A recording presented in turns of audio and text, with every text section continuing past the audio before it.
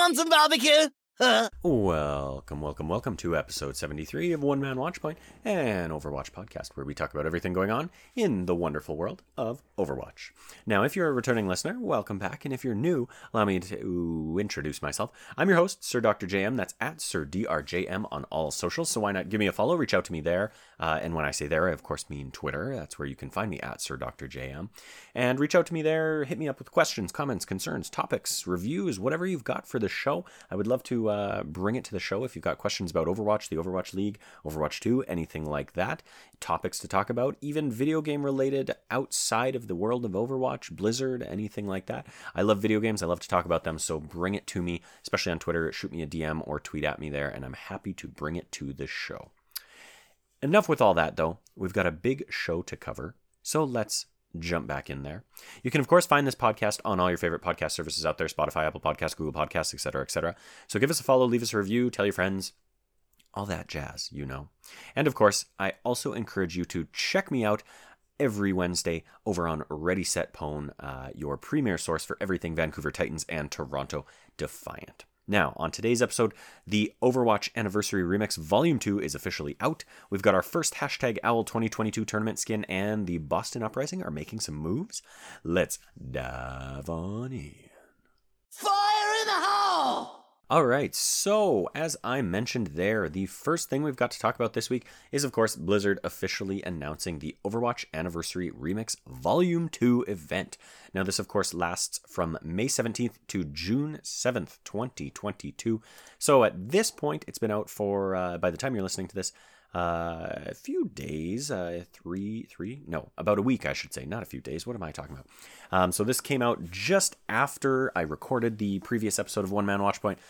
So when you were listening to last week's episode, obviously, I would not have necessarily known the exact dates. I think they announced the dates, but I didn't have all the details. So I wouldn't have had the details, but I've got them here. So let's go over it. So if we look at the playoverwatch.com website, it, of course, reads, "Join the party. It's time to pump up the volume. The 6th anniversary of Overwatch has arrived. Here's to 6 years of steadfast payload-pushing, jaw-dropping trick shots, tenacious teamwork, and a community filled with unmatched passion." They've then got a whole bunch of stuff here that they describe of just, briefing you on this event. Now, if we look at the breakdown of these, this is, of course, the new style of anniversary event that they're doing. Does not follow the traditional special event cycle that they had done in previous years. But for these ones, they, of course, are cycling through a whole bunch of previous special or seasonal events by day, and giving us sort of something new each day. So, May 23rd, that is today as of recording, obviously recording a little before we post. So today is the Overwatch Halloween Terror event. They've, of course, got the Vengeful Ghost, the Volatile Zomnix, the Mystery Swap, the Frenzied Stampede, I lost my spot. I opened the page a little bit more. There we go. The Shocking Surprise, the 3 they were, and I think that's all of them.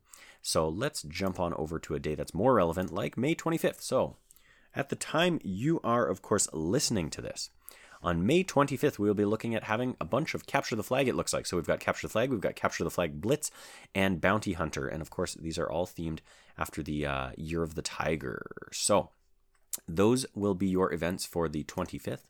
If we look at the 26th, we jump over to the Overwatch Archives. The 27th... where'd it go? Oh, website not quite working. It doesn't want to load the 27th for me. That's interesting. Okay, well, something funky going on with the website, but we'll just pretend that that's not happening. You got a different event every week. We've got some Junkenstein's Revenge. We've got some Winter Wonderland. We've got Year of the Tiger. We've got Archives. We've got, what else do we got here? There's more Winter Wonderland. Yeah, okay, this website really doesn't want to work for me right now. So I digress. Cycling through the different previous seasonal and special events that we've had before by day. And of course, you do get the bonus modes sometimes as well, where they throw in all the, special things like you can only choose from certain heroes, or, in the case of some of the Halloween Terror events, the Zomnix explode when you kill them, things like that. So if we scroll on down, we of course also have the Play to Earn weekly challenge. So this is me just now realizing that I've officially got less than 24 hours to get all my wins in if I want the legendary Dr. Ziegler Mercy skin. So I'm probably going to miss out on that one because I don't think I'll get that much time to play as this very moment of recording. Anyways, play to earn. So, of course, week 1, week 2, week 3, you have the opportunity to earn certain rewards rewarded to you by just playing games, but more points stacked towards you if you win. So each win, I believe, counts as 2 games played. Each loss counts as 1 game played. So for playing 9 games, you get the Dr. Ziegler player icon. You get the lab coat and evaluation sprays for playing 18. And for 27, you get the legendary Dr. Ziegler Mercy skin. So that's this first week, which, of course, by the time you're listening to this, will already be over. So hopefully you got that one if you wanted it. Now, week 2 runs from May 24th to the 31st. Playing 9 games awards you the Mardi Gras Ash and Bob player icons. 18 games gets you the Gold Mask spray, and 27 games gets you the Epic Mardi Gras Ash skin. And finally, week 3, May 31st through June 7th, playing 9 games gets you the Maestro Sigma player icon. 18 gets you the Maestro emote for Sigma, and 27 gets you the legendary Maestro Sigma skin. This is actually a pretty good skin, if you ask me. I dig this one. I actually think all of these are pretty decent legendary skins. The Mardi Gras Ash one is honestly pretty sick. Kind of disappointing that it's an epic skin, whereas week 3, the Sigma skin is a legendary skin, and the week 1 is also a legendary skin. Kind of odd that week 2 is only an epic skin, but I digress. And of course, that Mercy one is probably, in my opinion, the kind of most middle of the road one, but not a bad one by any means. These are all pretty sick skins.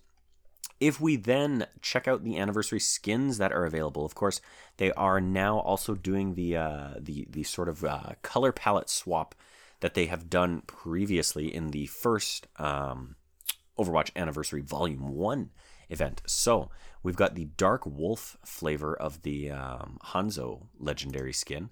We've got a Hydra flavor of the Sombra skin. So this one's pretty sick. It takes Sombra's dragon skin, or is it dragon? I think it's dragon, and makes it into kind of an underwater swamp monster outfit. We've got Neon Cat version of Sombra's Black Cat outfit. We've got the Night Owl version of Ana's Snow Owl. We've got the Noxious version of Roadhog's, I forget what his skin is. Like, I think it's called Toxic maybe. Skin, and it's kind of got some purple liquid instead of the green liquid, so that's pretty cool. And then the final one I think is actually pretty sick. It's a Poison Dart skin for Lucio.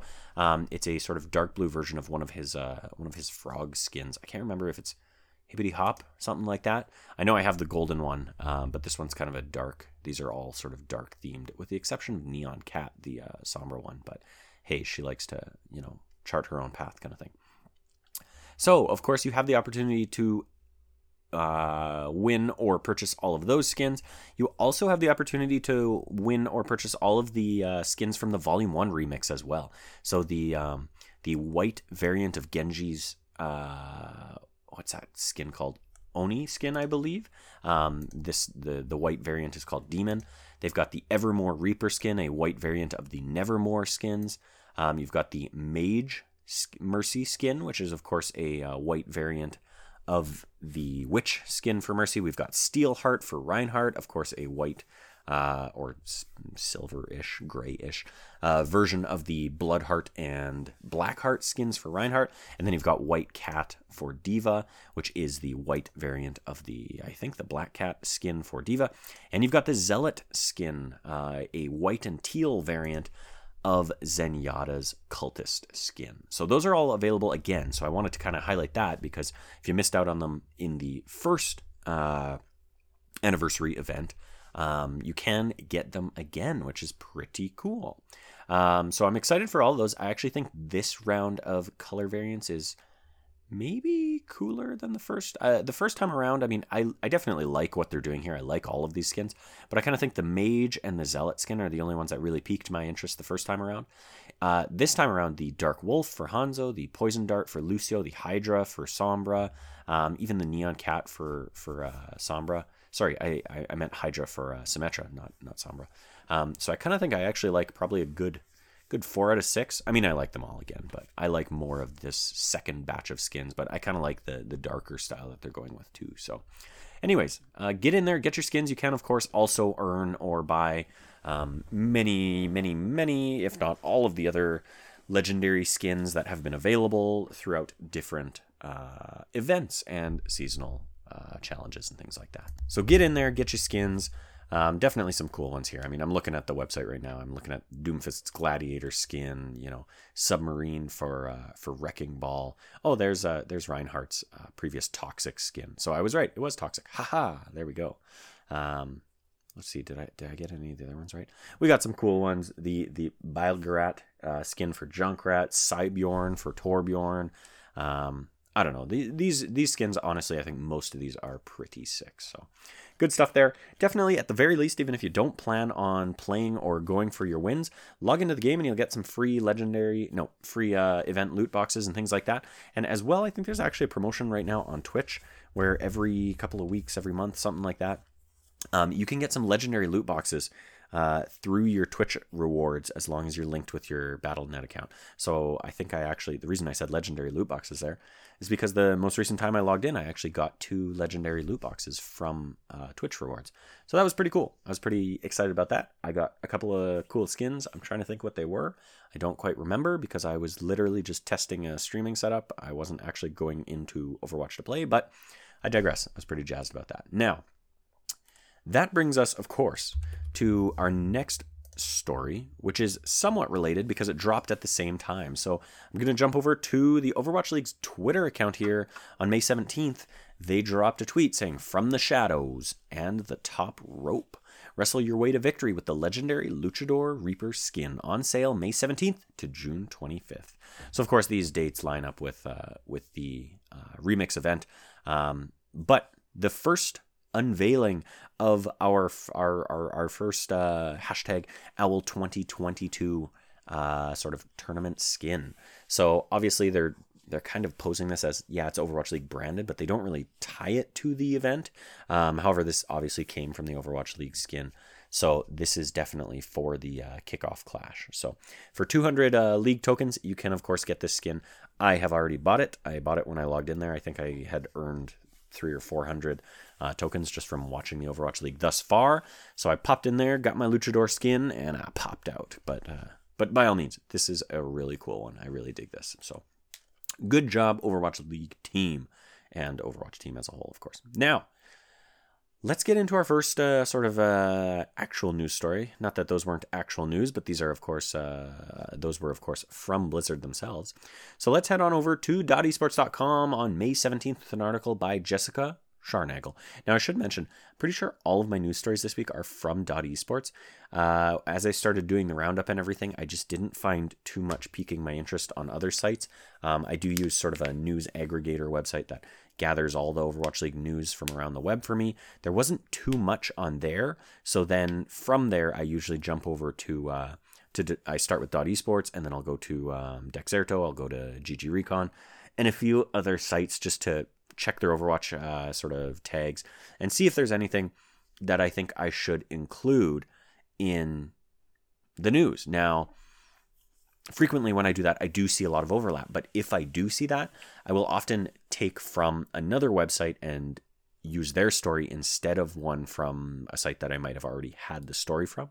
The simple reason for that being trying to get some exposure to other creators and things like that, trying to sort of spread the love. Although, as is probably apparent, I do quite enjoy the writing style of .esports and the voices that they have over there. Now, that said, this week I did the usual roundup, got a few stories from .esports, then from my news aggregator. Then I actually went to .esports to look for more, found a few more. Then checking the other sites, I just didn't find anything that I really jived with kind of the spin, if you will, the bias, or the author's take on it. So I stuck with all these .esports articles. So I've got a number of articles here from .esports that I'm going to breeze through. So anyways, rewind. May 17th, Jessica Scharnagel. Blizzard to host an event regarding Overwatch 2, next PvP beta, and more in June. The Overwatch team told players today that there will be more information coming about Overwatch 2 next month, and there may even be a new PvP beta on the horizon that will be announced at an event that will be broadcast on June 16th. Overwatch 2 game director Aaron Keller, on behalf of Team 4, had some words to say to players, including a thank you for participating in the PvP beta for Overwatch 2. He also said that releasing a beta like this can be scary for the developers, but that it's important to get feedback from the community and learn. Side note, I did not mention that the Overwatch 2 beta ended. That's kind of important in this article. Anyways, there's no indication as to what the event on June 16th will be about specifically, but the statement says that the team will be back with more information on that date on how to get into the next phase of the beta for Overwatch 2. It is likely that the event on June 16th will contain more information about what fans will see next for Overwatch 2, and there may even be an announcement for the next PvP beta playtesting period. The announcement from Blizzard says that fans will have, quote, more information on how to gain access to the next phase of Overwatch 2 testing, but not when that testing will be, or even if fans will know when it will be during the June 16th event. Overwatch 2 just wrapped up its first beta testing period, giving players a first look at the new PvP version of the game that features a new hero, new maps, new game modes, and 5 vs 5 gameplay. The reaction on social media to the first beta was mixed, but the team has been clear that this is just the first beta for Overwatch 2 PvP, and there will likely be more to come at the June 16th event. So, obviously, hearing all that, an interesting development.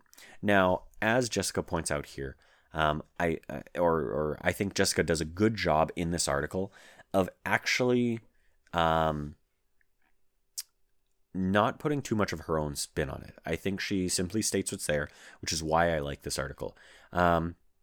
Reading between the lines, there was I wouldn't say uproar, but there was some talk on the internet about how they aren't being clear enough about what exactly is going on here and what exactly they intend to do with the sort of PvP side of things, with the beta testing and everything like that.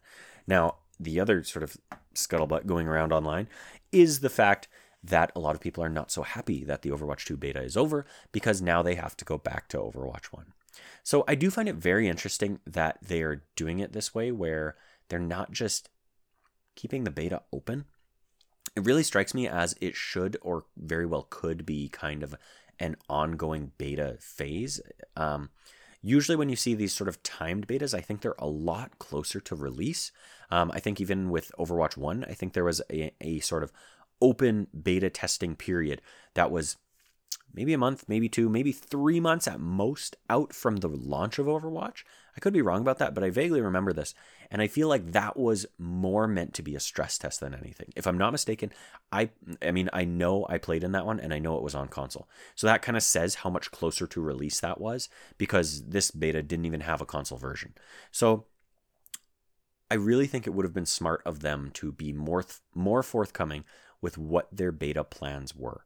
I kind of feel like they should have, from the get-go, announced, hey, here's what this first beta is going to look. Initially it was an alpha and then a beta. So, hey, here's what the alpha is going to look like. It's going to be a very select group of people. Not a lot of people are going to be in it. You're not going to be allowed to talk about anything in it. If you are in it, you're either going to be very close to Blizzard, friends and family, or a professional Overwatch player, or very, very closely related to the Overwatch scene in terms of content creation, things like that.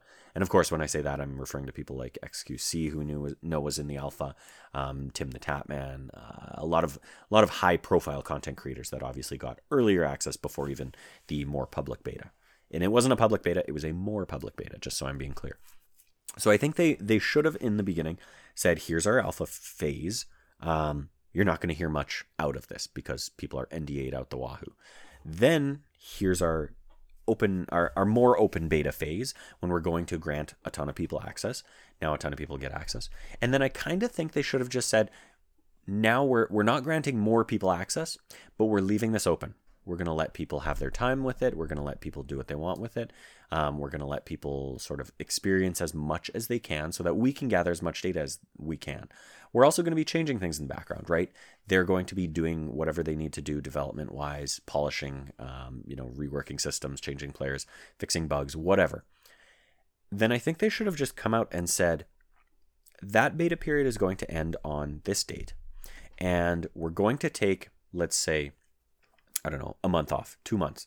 We're going to close down the beta for a certain period of time, but we'll be back on this date with either, hit us with, at that point, it'll be a public beta, or with everyone who previously had access will be able to download a new and improved client. You'll be able to play with all the changes that we've made over that period of time. We'll announce more closer to the date. And then from there, I think they should really just keep it open, honestly. I think that's when you have it open for as long as you need, as long as you want, and really you make as many changes as you want, and don't even go live with them if you don't want to. You need to have obviously a very good pipeline and sort of a development cycle in order to do that. And maybe we should know better than that by now, from Blizzard's, track record and everything like that with Overwatch. But I do definitely think that would be a viable strategy. And the biggest thing that the audience would appreciate is communication.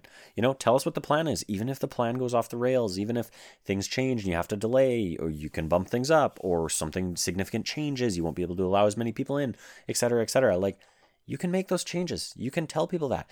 But I think it would have been big if they had been able to accurately say, hey, here's the plan.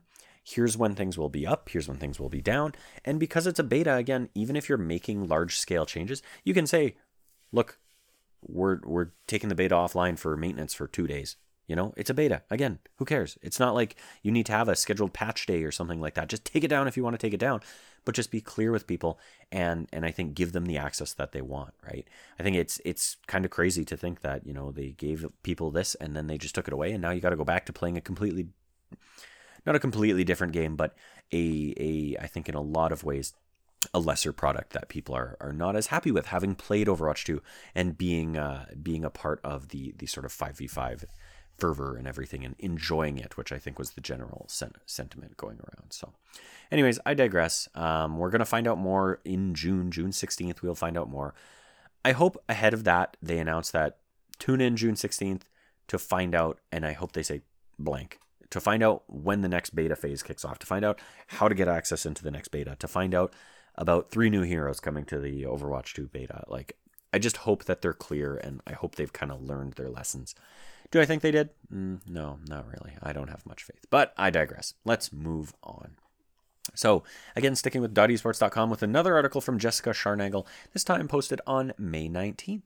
Ex-Overwatch pro Gesture joins NYXL coaching staff. The New York Excelsior have signed Gesture as a coach for the 2022 Overwatch League season. Gesture, who retired from playing late last year, is possibly best known for his time with the Seoul Dynasty, where he played the 2020 and 2021 seasons as the main tank.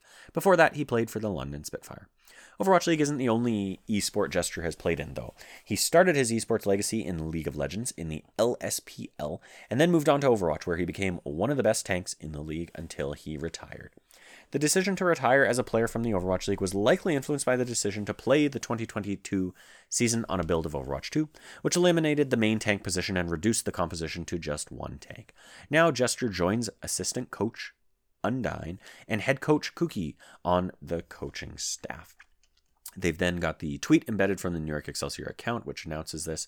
And then the article continues, this year NYXL, who returned to the West region after spending a year overseas and playing in the East region, are sitting low in the rankings after the first 2 weekends of the Overwatch League. They're 3-1 heading into the 3rd week of the season, where they will play the Florida Mayhem. Now, I believe that would be 3 losses, 1 win, which is backwards. I could be wrong about that. At the time of writing, NYXL are only ranked above the Paris Eternal and the Vancouver Titans, neither of which have won a game yet this season. So anyways, wanted to highlight that, mostly just to say welcome back, Gesture, as Jessica mentioned there, a staple of the Overwatch League until his retirement. So good to see him making a return to the league in any way, shape, or form. I always am a big fan of when these players sort of move on to become part of the coaching staff and things like that. Shows some kind of development in the scene and growth that is available, of course. Now, I would like to take a pause for a moment here and just praise the document recovery gods, because my computer actually blue screened in the middle of recording that article. I was 23 and some change minutes into the episode, and blue screen popped up. Looked like Audacity was still recording. However, of course, it was not actually. And then the computer restarted. So anyways, very happy that when I booted Audacity up, it came back and said, hey, guess what? We recovered this. You should save. And so, of course, I booted it up and I did save, because that would have been tragic if I had to go back and try to capture all the magic that has been this episode thus far again. So I digress. Let's move on to another article again, .esports.com, this time posted on May 23rd by the illustrious Liz Richardson. This article reads, Boston Uprising part ways with Tank Marvel. The Boston Uprising entered the 2022 Overwatch League season with a stacked roster boasting multiple DPS options and 3 tanks. But today, one of them is headed home to focus on his health. Boston has parted ways with Tank Marvel, or Marv1 as Avast calls him, citing personal issues the team has tried to solve since he was picked up in late 2021. Quote, since last year, Mincio has been reflecting and dealing with personal issues, said Chris Huck Loringer, president of the Boston Uprising, in a Twitter post. We've worked on trying to alleviate some of these issues, but came to the unfortunate mutual conclusion that returning home to South Korea, where he can focus on his personal growth, would be the healthiest option for his well-being. Marvel has a long history in the Overwatch League, having played for the Seoul Dynasty for 3 years before heading over to the West region when the Boston Uprising acquired him. This season, he started playing time with the team's 2 other tanks, Leighton Punk Gilchrist and Kim Itzol Chang-hee. With a current record of 2-3 in the Kickoff Clash qualifiers that includes a handful of questionable losses, Boston has faced criticisms from analysts and fans over constant roster rotations. Issues with the roster and staff have also come to light over the past week. In an interview with Danny Lim after a surprising win against the Washington Justice on May 22nd, Boston Uprising's primary tank Punk said the team has, quote, had some stuff going on behind the scenes, end quote. Marvel's decision to head home to South Korea and focus on his personal growth, according to Huck, is likely one of the behind-the-scenes decisions affecting the team. Boston's next match and the team's final match during the Kickoff Clash qualifiers is against the Dallas Fuel on May 29th at 2 p.m. CT. So there you go. Definitely a bit of a shocking one. I don't think most people, so this one was rumored for a little bit there, but I don't think outside of the rumors, anyone would have really seen this coming. It was actually, now that I think about it, like we should have seen this coming. So it was very late in the game before the start of the season. Man, I'm looking back. I should have seen this coming. Before the start of the season, Itzol, another tank player, was signed to the roster of the Boston Uprising, where they already had Punk and Marvel. Now, I spoke on Ready Set Pwn and I believe One Man Watchpoint and said that I suspected bringing in Itzol meant they were having challenges with another tank player, either Punk or Marvel. Maybe one of them not being able to pick up a player, a hero as well as they wanted to, or something like that. I hadn't actually thought that meant they might cut one of these players. So that's the surprising part to me, is that they've actually now dropped Marvel. In my mind, they were bringing in a third tank because maybe they couldn't cover the hero pool appropriately, or a map pool or something like that. But obviously there was a little more going on than we were necessarily privy to. So now that Marvel is gone, that does leave the Boston Uprising with 2 tanks in Punk and Itzol. But I am, of course, again, reminded that Itzol was, in my mind, obviously brought in to accommodate this in some way, shape, or form. So hopefully all goes well for Marvel. Hopefully they are in fact parting on good terms, and Marvel does need to go home for some reason. Not go home for some reason, but hopefully it's nothing, against the organization, against the players, against the attitudes or anything like that. But who knows what drama is going on. Now, speaking of drama, let's stick with .esports.com, another article from May 23rd, and again, an article by Liz Richardson, which reads, Boston Uprising parts ways with Striker. After several weeks of mediocre results in the Overwatch League's Kickoff Clash tournament, the Boston Uprising and its players are making big changes. Hours after announcing departure of Tank Marvel from the team, one of the Uprising's star DPS players is also taking his leave. The team announced today that it would be parting ways with Striker, a major player for Boston and one of its biggest acquisitions during the offseason. Striker's OWL career began on the Uprising in 2018 before he joined the San Francisco Shock. As a tracer specialist and notably clutch player, he was a large part of the Shock's championship wins in 2019 and 2020. After a surprising retirement in the middle of the 2021 season, he returned to the Boston Uprising for 2022. Quote, we're grateful for what Striker has brought to the Boston Uprising in his 2 separate stints with our organization, said Chris Huck Loringer, president of the Boston Uprising, in a Twitter post. We concluded that where we are as a team is not the right fit for Striker at this point. This season, Striker has been a familiar face in the starting roster for the Uprising, which currently has a 2-3 record in the Kickoff Clash qualifiers. Boston fans noticed something amiss on May 21st when DPS Victoria joined Striker's usual duo Valentine in a game against the Toronto Defiant. According to a tweet by Boston's assistant general manager, Mineral, Victoria stepped into the role one day before matches, indicating the situation with Striker is a relatively recent development. Huck also made a vague tweet about the Uprising's surprise win against the Washington Justice on May 22nd, in which he said, quote, "No one player is greater than the team." The Boston Uprising's next Overwatch League match in the Kickoff Clash qualifiers is against the Dallas Fuel, which will be played at 2 p.m. on May 29th. So, of course, wanted to bring this one up right after the Marvel story because I think this one does indicate a little bit more.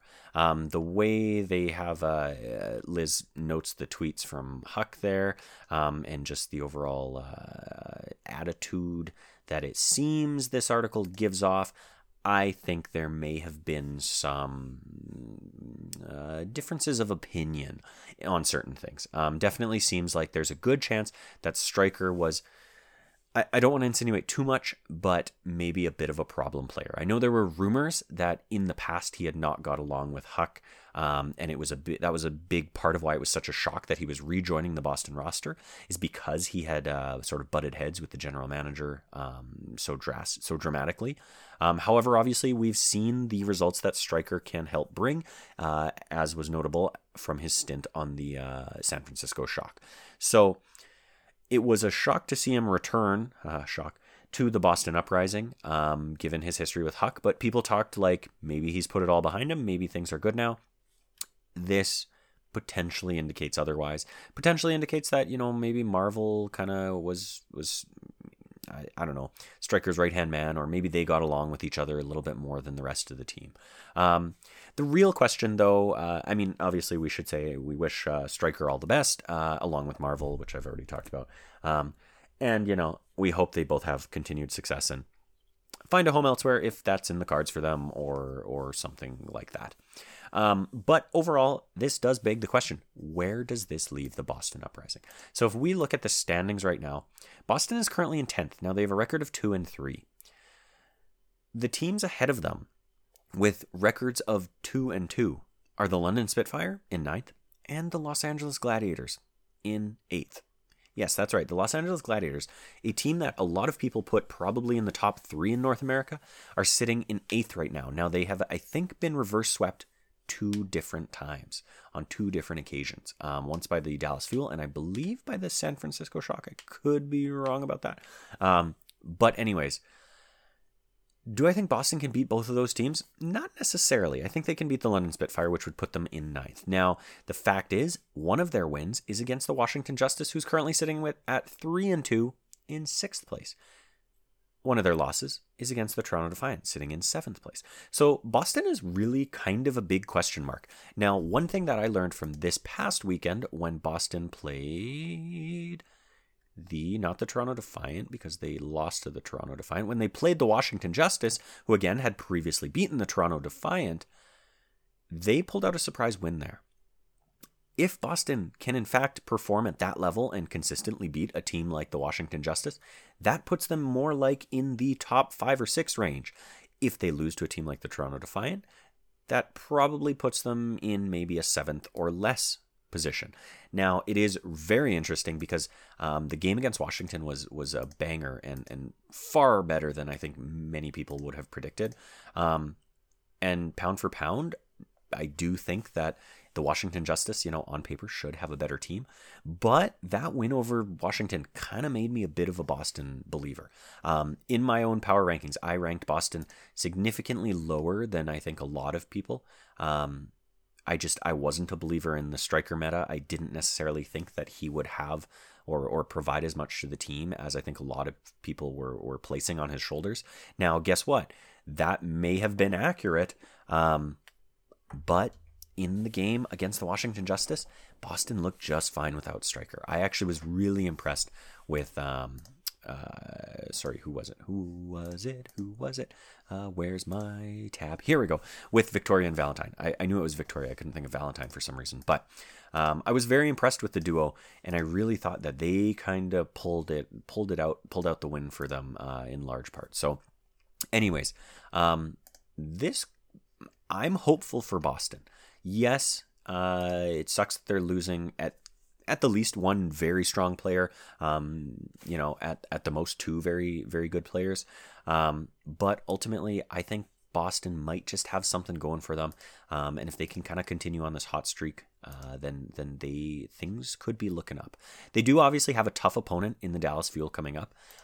If they lose against the Dallas Fuel, that does leave them sort of on the outside looking in when it comes to the playoffs. If I'm not mistaken, at the end of the regular season, top 6 teams from the West and top 3 teams from the East qualify. Play-in tournament for each will qualify an additional 3, 2 from the West. So top 6 in the West and an additional 2. If Boston loses their next match, that does put them on the outside of that. But I still think that is some really good blocks for them to build off of. They got obviously that one win against Vancouver at the very start of the season, which was a hard-fought win. And then they got that win against the Washington Justice, which is a much harder fought win, seemingly, from how Vancouver's doing. But I think things could really be looking up for Boston. I've kind of got my fingers crossed for them. A bit of a rookie, bit of an underdog, but I'm rooting for them after making some of these changes. Okay, and with that actually brings us to the end of our news segment. I know I mentioned my previous blue screen in the middle of recording there. I've actually had another blue screen while recording. So in between the Marvel story and the Stryker story, I had another blue screen. The computer crashed. Once again, I have to praise and thank the document recovery gods, because Audacity did manage to capture most of what I had recorded and save it and everything. So I'm obsessively pausing my recording and saving because I do not want to lose it. I do not want to have to record again. So anyways, hopefully cross your fingers for the rest of this episode that there are no more crashes and that this is the last time I have to talk about that. But enough of that, enough of the news. Let's hop on over to our Owl recap and see what teams won and what teams lost this past weekend. Back for more. All right, let's jump on over to the recap here. So if we take a peek at this past weekend's schedule of games, things of course started with an upset. We first started the weekend with the Philadelphia Fusion upsetting the former champs, the Shanghai Dragons, in a 3-0 sweep. So definitely an interesting one there. Now, I should actually also mention that today being Monday is actually a holiday here in Canada. It was Victoria Day, the Victoria Day long weekend, or May long as many people call it. So I actually didn't get to rewatch or watch a lot of the matches that I actually missed over the weekend. Usually Monday, while I'm working, I kind of have the matches on in the background and I catch a lot of the matches so that I can talk at least somewhat intelligently about what went on. I have not had a chance to do that, so I did not see the Philadelphia Fusion taking on the Shanghai Dragons.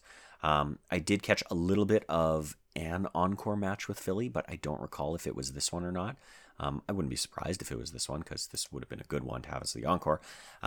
But Philly seemingly coming out strong. Where are my own power rankings here? If I look at my own power rankings, I had Philly down in 14th. Now, that was, of course, before the Chengdu changes. I had them in 13th.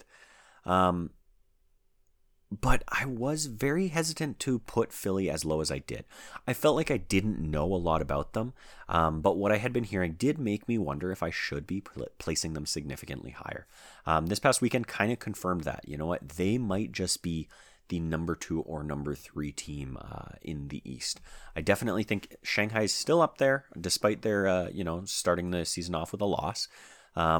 But I definitely do think that, since the changes with Chengdu and everything happened, since Seoul might not be as much of a powerhouse as we had thought they might be, I definitely could see Shanghai, Philly, and Seoul kind of duking it out for those top 3 positions. So anyways, that's what I know from my limited knowledge and viewing of Philly playing this past weekend.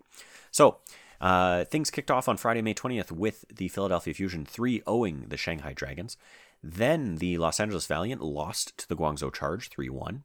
Then the Seoul Dynasty lost to the Hangzhou Spark 3-1 as well.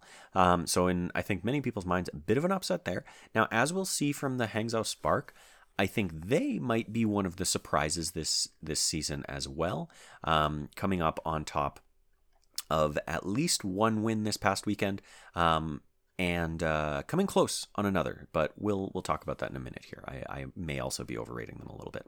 So that was your Eastern Region matches for Friday, May 20th. Moving on from there, our Friday games over in the West started with the Washington Justice taking on the Paris Eternal, and Washington coming out on top 3-1. After that, we saw the New York Excelsior take on the Florida Mayhem, and, as I had hoped, the Florida Mayhem beat the New York Excelsior 3-0. And then, of course, Friday ended with the Dallas Fuel defeating the Toronto Defiant in a 3-0 sweep. That game was a bit depressing on the Toronto side. I think that game may have just solidified in my mind where Toronto fits on the rankings, and where we will find them towards the end of the season. Unfortunately, it may look very similar to where they are in the standings at this very moment, but I digress. Moving on from there, Saturday then kicked off in the East with the Chengdu Hunters sweeping the Guangzhou Charge 3-0. Then the Shanghai Dragons got their first win of the season against the Hangzhou Spark 3-2. Now, this is kind of what I was hinting at with Hangzhou. So first, they beat the Seoul Dynasty 3-1 in what I would say is probably an upset. I would say most people probably picked Seoul to win that match. Then they get close with the Shanghai Dragons. Shanghai pulls out the win with a 3-2 victory. Now, Shanghai, obviously, we know, struggled against Philadelphia. So I think this bodes potentially well for Hangzhou, but not so good for Shanghai. Shanghai coming off of a loss against Philly. Yeah, Philly's probably a powerful team, but then barely squeaking out a win over the Hangzhou Spark says to me, maybe Shanghai is not nearly ranked as high as we think they should, or as we thought they might be. Moving on from there, in our final Eastern match of Saturday, the Seoul Dynasty won over the Los Angeles Valiant 3-2. Now again, you can infer a little bit about Seoul from this. Seoul lost to the Hangzhou Spark and squeaked out a win 3-2 over the Valiant. So it seems a little bit like Seoul might not be quite the team that we thought they were. But as we'll see from another one of their games, that could also be hogwash again. So let's move on to the Saturday games in the West. First of all, we had the Houston Outlaws 3-0ing the London Spitfire. Not a huge surprise there if you ask me. Then the Los Angeles Gladiators lost to the San Francisco Shock in a 3-2, and if I'm not mistaken, reverse sweep. Thank goodness for this. Saved my Preds there with the reverse sweep. Then the final game of Saturday was the Toronto Defiant taking on the Boston Uprising. Toronto takes the win 3-1. Now, if I'm not mistaken, that is the day that I got my Preds, at least in the Western region, perfect. I nailed the 3-0, the 3-2, and the 3-1. So everyone clap for me or something. Moving on from there, moving into our Sunday games, we saw the Philadelphia Fusion 3-0 the Guangzhou Charge. Not a huge surprise there, I don't think, especially based on Guangzhou's past performance this weekend. Getting a win over the Valiant, but losing to the Chengdu Hunters. Then the Seoul Dynasty 3-0 the Chengdu Hunters. So, again, I don't know if that's surprising. I think Seoul and Chengdu, I previously ranked both those teams high, but I was hopeful that Seoul would be the top dog and maybe be more of a competitor to Shanghai than Chengdu. Chengdu obviously then made changes, and now we are where we are. But interesting nonetheless. Chengdu and Seoul kind of seeming like a little bit of question marks right now. Seoul, again, losing to the Hangzhou Spark, then squeaking out a win against the Valiant, but then 3-0ing the Chengdu Hunters. Maybe they're starting to figure their stuff out by that Sunday. Maybe that's what we're seeing, is they're starting to really kind of, started off with a loss, but then, got back on the horse, squeaked out a win against the Valiant, and then maybe getting things under control. But interesting nonetheless. Moving on from there, the Hangzhou Spark get a win 3-2 over the Los Angeles Valiant. So Valiant come out of this weekend without a single win. Probably not incredibly surprising to most. If I take a look at our power rankings, pretty much everyone on the Ready Set Pwn podcast ranked the LA Valiant in second last, only above the London Spitfire, which seems like that's probably going to be wrong now. But I digress. Interesting stuff going on there. The Eastern region definitely shaking out to be pretty interesting. If we take a look at the standings overall, this is where everything sits. We've got Philly in first, Hangzhou in second, Seoul in third, Chengdu in fourth, Shanghai in fifth, Guangzhou in sixth, and the Valiant in seventh. So Valiant, not surprising to see them at the bottom. Guangzhou Charge, not surprising to see them at the bottom. Everyone on the Ready Set Pwn podcast ranked Guangzhou in 18th and the Valiant in 19th. So not too surprising to see that, I don't think. What is surprising, Shanghai Dragons in 5th place, Chengdu Hunters in 4th place, Seoul Dynasty in 3rd. Maybe that's not too surprising. Hangzhou Spark in 2nd and Philly in 1st. There's definitely a bit of interesting stuff going on here. Philly coming out the big winner of the weekend, really, with a very strong showing. Now, some of these teams played 3 games. Some of them only played 2. In fact, I think only 3 teams played 2 games. The rest played 3 games. So Shanghai only played 2 games, as did the Chengdu Hunters and as did the Philadelphia Fusion. So it'll be interesting to see next weekend once the number of games played evens out between all of the teams where everyone sits. I think there's going to be some movement in that 3rd, 4th, 5th position with Seoul, Chengdu, and Shanghai. Probably even 2nd. I think 2nd through 5th. No, 2nd through 5th. I think is all going to be really competitive and really kind of up and down and changing a lot. Whereas I think Philly is probably going to remain pretty close to the top there. They might drop between 2nd and 1st as one of these other teams kind of starts to get their shit together. But we'll see what happens there. Moving on, our final matches on Sunday. I unfortunately the only match that I actually caught on Sunday was the Washington Justice against the Boston Uprising, but I'll talk about that in a second. So our first game in the West on Sunday was the Vancouver Titans getting 3-0'd by the Atlanta Reign. No real shock there, I don't think. Then we moved on to the Dallas Fuel, 3-0ing the Paris Eternal. No real shock there either, I don't think. Although I did actually catch a little bit of this match. I would like to say Paris looking a little bit better than their past loss to Toronto. I definitely think Paris. Oh, actually, they had lost to Washington as well. But I digress. That's neither here nor there.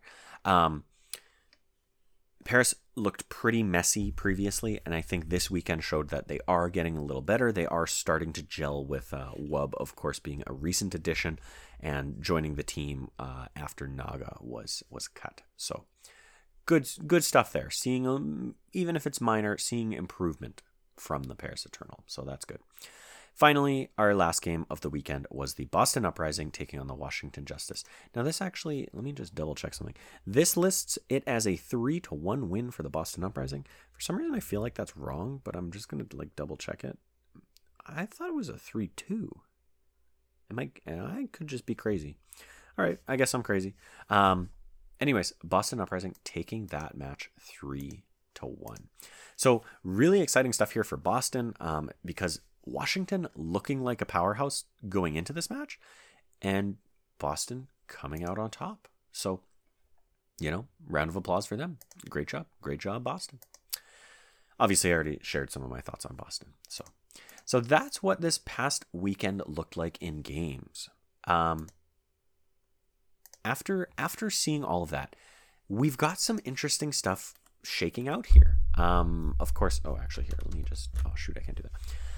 If we look at the standings in the West, we've got the San Francisco Shock in first place with no losses this season. 5 wins, no losses. Second goes to Dallas with 4 wins and 1 loss. Third is the Atlanta Reign with 3 wins and 1 loss. After that, all teams have at least 2 losses.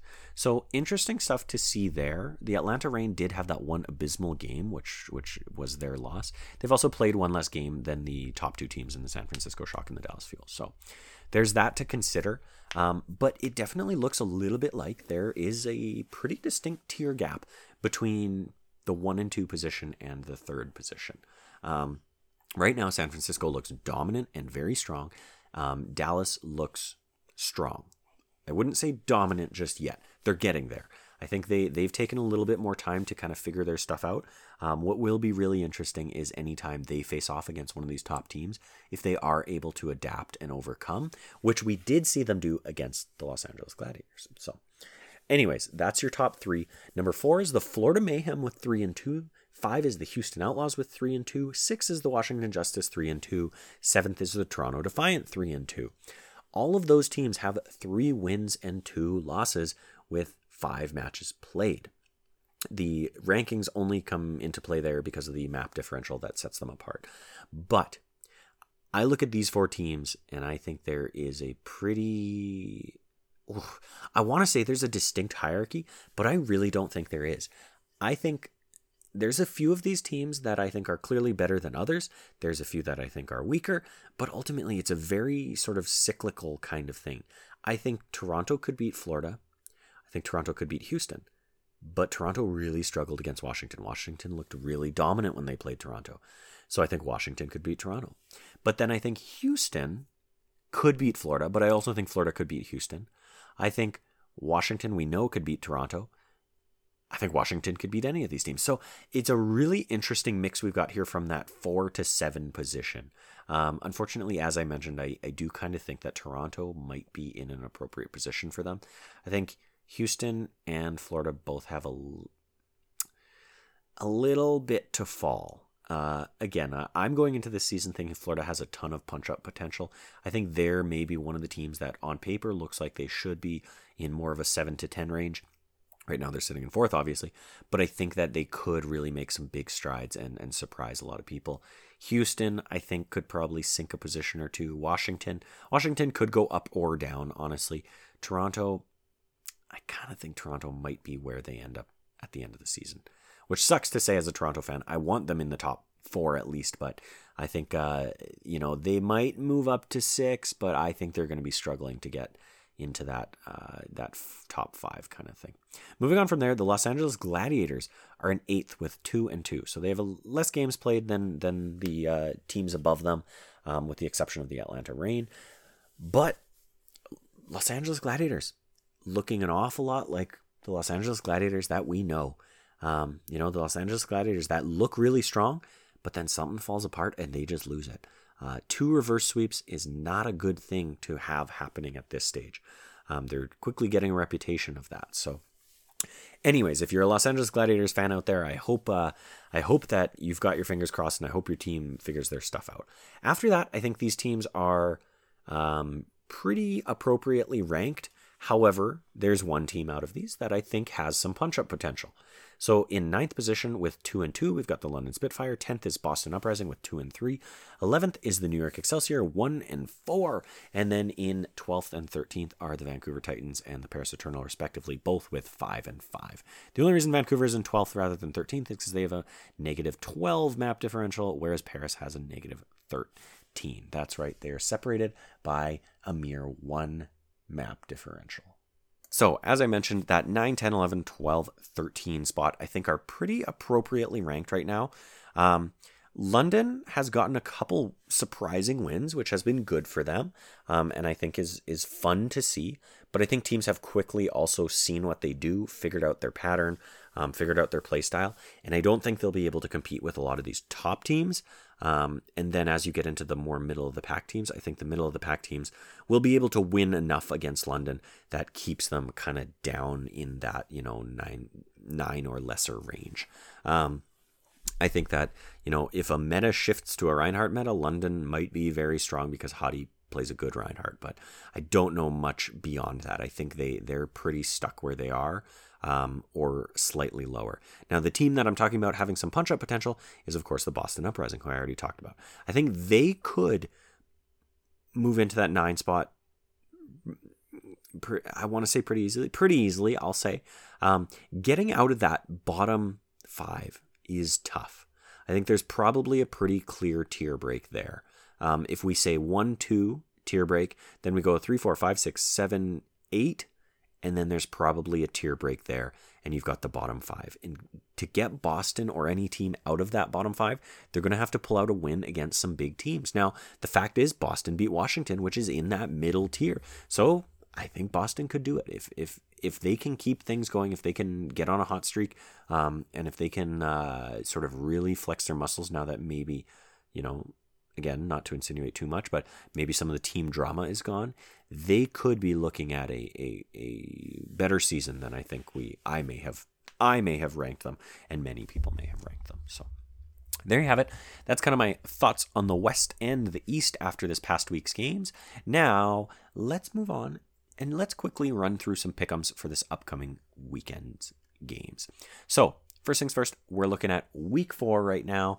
Week 4 in the Eastern region starts on Thursday, May 26th, because the Eastern region, of course, has some catch-up to play. So, starting things off, we've got the Philadelphia Fusion taking on the Seoul Dynasty. I'm giving it to Philly 3-0. I'm going to be harsh against Seoul and give it to them 3-0. Then we've got the Hangzhou Spark taking on the... Hangzhou Spark taking on the Chengdu Hunters. Now, give me a second here. We're going to go Overwatch League standings. Yes, I did just have these open, and I did just close it, but I want to take a look at this against my pick'ems. So, if we look at the Hangzhou Spark and the Chengdu Hunters, Hangzhou sitting with 2-1, Chengdu sitting 1-1. Hangzhou obviously pulled out some decent wins this past weekend. I think I've got to give it to... I'm going to give it to Hangzhou, but I think it's going to be a pretty close match. I'm going to give it a 3-2. I'm hopeful that the Hunters will be, at the very least, competitive against Hangzhou, against the Spark. I'm hopeful. I got my fingers crossed here. Okay.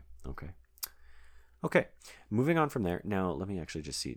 They haven't played each other yet, have they? No, they have not. Okay, then we have the Shanghai Dragons taking on the Guangzhou Charge. I'm giving this one to the Shanghai Dragons 3-0. I'm crossing my fingers that they've figured their stuff out and they're going to be able to pull out this win.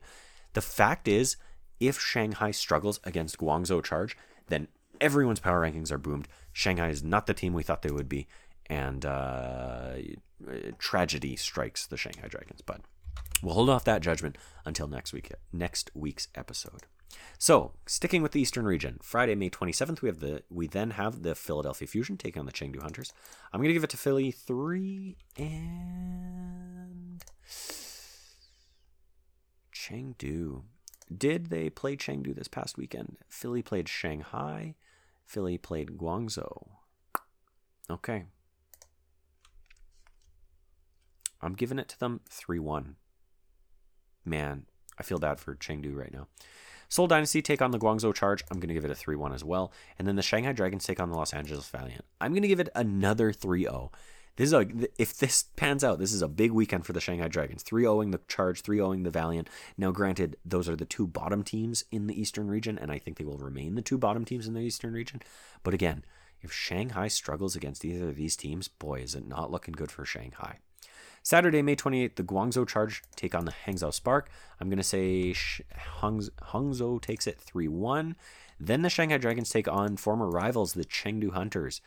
I'm going to give it to Shanghai, but I'm going to say Chengdu manages 2 maps, and it's a 3-2. Then the Philadelphia Fusion take on the Los Angeles Valiant. I'm going to say it's a 3-0. Moving on to Sunday, May 29th, the Shanghai Dragons take on the Seoul Dynasty, and I'm going to say that Seoul...